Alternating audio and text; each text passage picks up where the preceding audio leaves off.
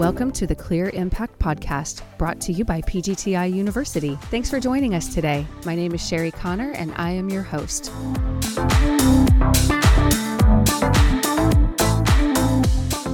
I think another key point is to make sure you invest in great people. Your customer care department, team, whatever the case may be, is only as strong as the people that you have within that department.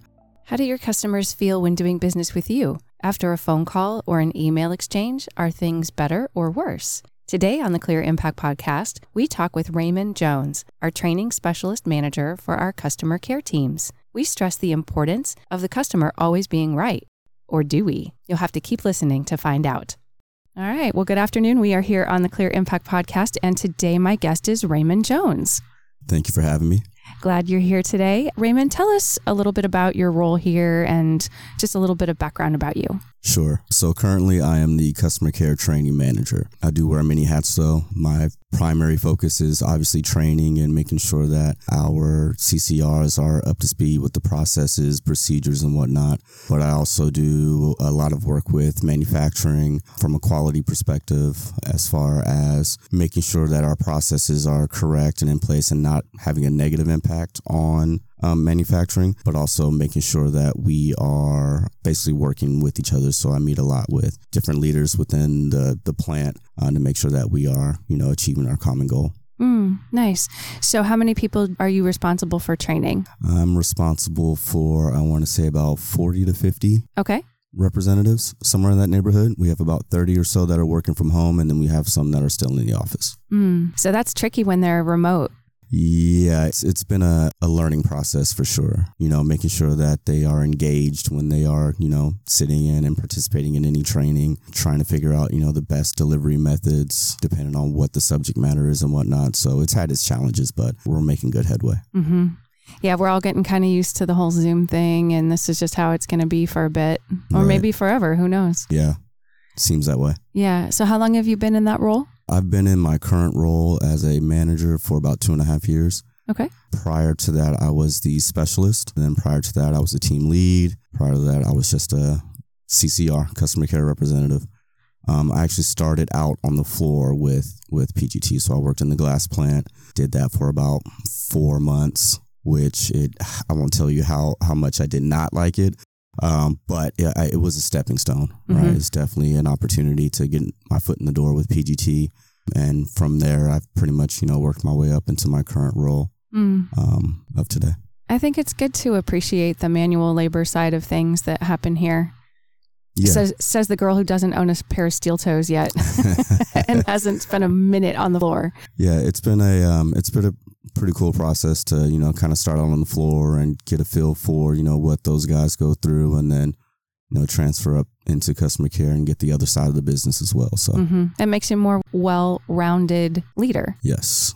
Awesome. So one of the things that I feel like is a vital component for running a successful business is the forward-facing employee, who you interact with, who do you have answering the phones, who is greeting customers when they walk in the door, tried and true customer service. And because that's kind of your role in terms of training and educating our team, I thought it might be a fun conversation for us. What are some principles that you would recommend that a dealer follows when it comes to their customer service? There's a few. I'd say my number one would be communication. Definitely, communicate with their customer, let them know what's going on with their orders or whatever the situation is. There's going to be times when you're not going to have the answer that they're looking for. But as long as you have that open line of communication, they at least know what's going on and they are aware of how it's being handled or whatever the case may be. Obviously, treat every customer with respect. Make sure you are doing all that you can to take care of them in that moment. And also be honest, transparent. Don't overpromise and underdeliver. That's a hard one. That is a hard one. Because everybody likes to hear what they want to hear. Exactly. And we always like to be the bearer of good news. Nobody ever wants to be the bearer of bad news. Right. So yeah, definitely making sure that you are working within your own means goes a long way with the customer. Although they're not going to like what you have to say or, what that resolution may be. But as long as you're doing what you can do and they understand that, it'll go a long way with strengthening that relationship. Just a quick little side story. So I had a boss that never returned phone calls. Yeah. And I would have to take messages from people all the time. And I found myself saying this, I will make sure he gets your message. I never said, I'll have him call you back, because I couldn't make him return phone calls. Right. But I would say, I'll make sure he gets your message. And that was true. And that was within my power. Right. It just seems like a natural thing. I'll have him call you right back. Right. You might not be able to do that. So what are some best practices around phone etiquette? Speaking of phones, do you have to have a script when you answer the phone? Should you have the name of the company and your name and good morning, good afternoon? What would you recommend? Yeah, I definitely think that you want to have a proper greeting. Always announce yourself. Hi, my name is Ray, or thank you for calling PGT. This is Ray. How can I help you? Or something to that effect. Maybe the name of your department, because who knows if they were transferred to the wrong department by mistake. But definitely having a greeting so they know who you are and what department you're in and all that good stuff. Mm-hmm. Some other tips I would recommend is speaking clearly, taking the time to listen. Another thing that I like to do or recommend to my representatives is to recap the conversation. So there are times when you can have a lengthy conversation with the customer about a particular order, or there's multiple tasks that need to be accomplished to satisfy their deal or whatever the case may be. Mm-hmm. At the end of the conversation, it's always good to kind of repeat, some of the things that you guys discussed to make sure you're still on the same page and you know how to handle that customer or take care of their situation, but also kind of set expectations as well. Mm-hmm. Just to kind of recap what the conversation was, and here's what we talked about, here's what I'm going to do, here's what you can expect back from me. I'll get back to you in a week, or you'll see an email from me later today, or whatever the follow-up is. Exactly. That's excellent. Yeah. That's probably good in all conversations. Mm-hmm. It's easy to misunderstand people sometimes. Right. Anything around email etiquette, because a lot of that is customer service too, and that's even a trickier space because you can't detect tone through email. And so you can read an email, and depending on where you are, you could receive that as, wow, they're being sarcastic, or wait, are they angry? Are they being snarky? What's their mood? So what are some good email tips?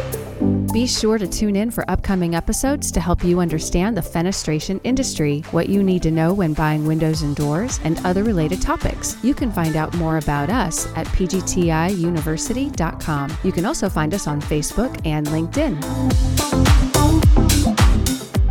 Yeah, I think definitely you hit the nail on the head right out the gate is with tone. Make sure you are checking your tone, reread or proofread your email before you hit send for sure, to make sure you are sending the right message, that you aren't, overly excited when you are sending your email. Another big key is to know your audience. You could have individuals on an email that you've probably worked with for 7, 8, 9, 10 years, and you just have that dialogue. Mm-hmm. But when you have large groups of individuals on an email, you're not really sure who that email could be going to. Mm-hmm.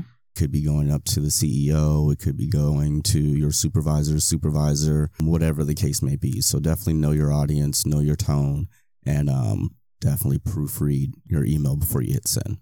That's good. And if you're angry, you should sit in the draft box for about 24 hours. Yeah, I've been known to do that for sure.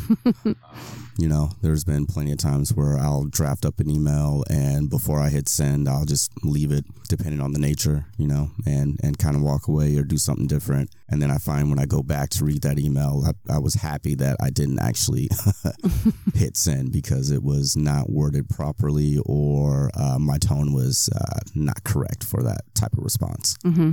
I mean, because people are still people, and everybody has emotions, and some days are easier than others, but we all want to do our best to be professional and to handle things in the best possible way. Absolutely. I mean, we're all getting a paycheck, so we need to represent our company and be the best version of ourselves in whatever situation we're in. Right. So this is a big thing. So I worked in retail when I was in high school, and the number one rule, now this was many years ago, so not too long. It's been a bit. So the rule I always heard was the customer is always right, no matter what. And I don't know if that's really true. What do you think about that statement? I do not think the customer is always right.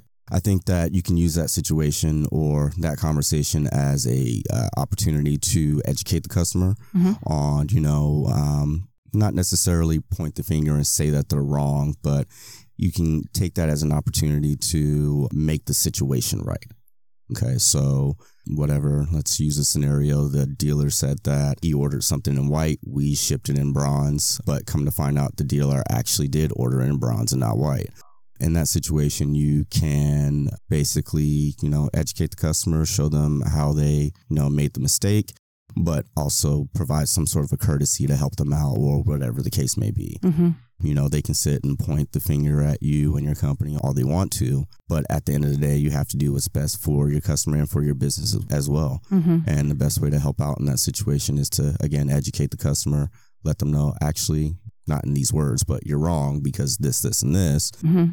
But then at the end of it, find a way to make it right for the customer so that you can maintain their business. Mm-hmm. That's hard because everybody wants everything to be done right the first time. And obviously everyone wants to do a good job and they want things to be right the first time. But mistakes happen and people are people and no one's perfect. Right. At least I haven't met anybody yet. So right. What is a great piece of advice when it comes to customer service in general? I would say make sure that the customer feels like they're being taken care of is one piece of advice. So do whatever you need to do in order to satisfy that customer within, reason. I think another key point is to make sure you invest in great people. Your customer care department, team, whatever the case may be, is only as strong as the people that you have within that department. Mm-hmm. So it's important that you find individuals that are willing to, do what they can to take care of the customer, go the extra mile if need be, but also have the same, beliefs as, whatever you're trying to portray to the customers as well. So I think those are two big keys that'll get you pointed in the right direction. Right. Yeah, we talked in another episode in this series around company culture and making sure that it's a good fit and making sure that people are on the same page around values and behaviors and things like that. So kind of all ties in together. Yeah, absolutely. That's awesome. Well, I really appreciate your time today, Raymond. Thank you so much for joining us. Thank you for having me. And maybe we'll talk again. Maybe. All right. Take care. Bye-bye. PGTI University is the customer education team for an entire family of brands. We began with the original Easy Breeze porch enclosure line, then became PGT, America's leading brand of impact-resistant windows and doors. We then added CGI, CGIC, Windor, Western Windows, New South Windows, and Echo Windows and Doors. We create products built to withstand major storms, keeping people safe, secure, and prepared. Our exceptional brands give you the protection you need without compromising design or functionality. PGTI University is here to educate you, our listener, so that you can be a more informed consumer of window and door products.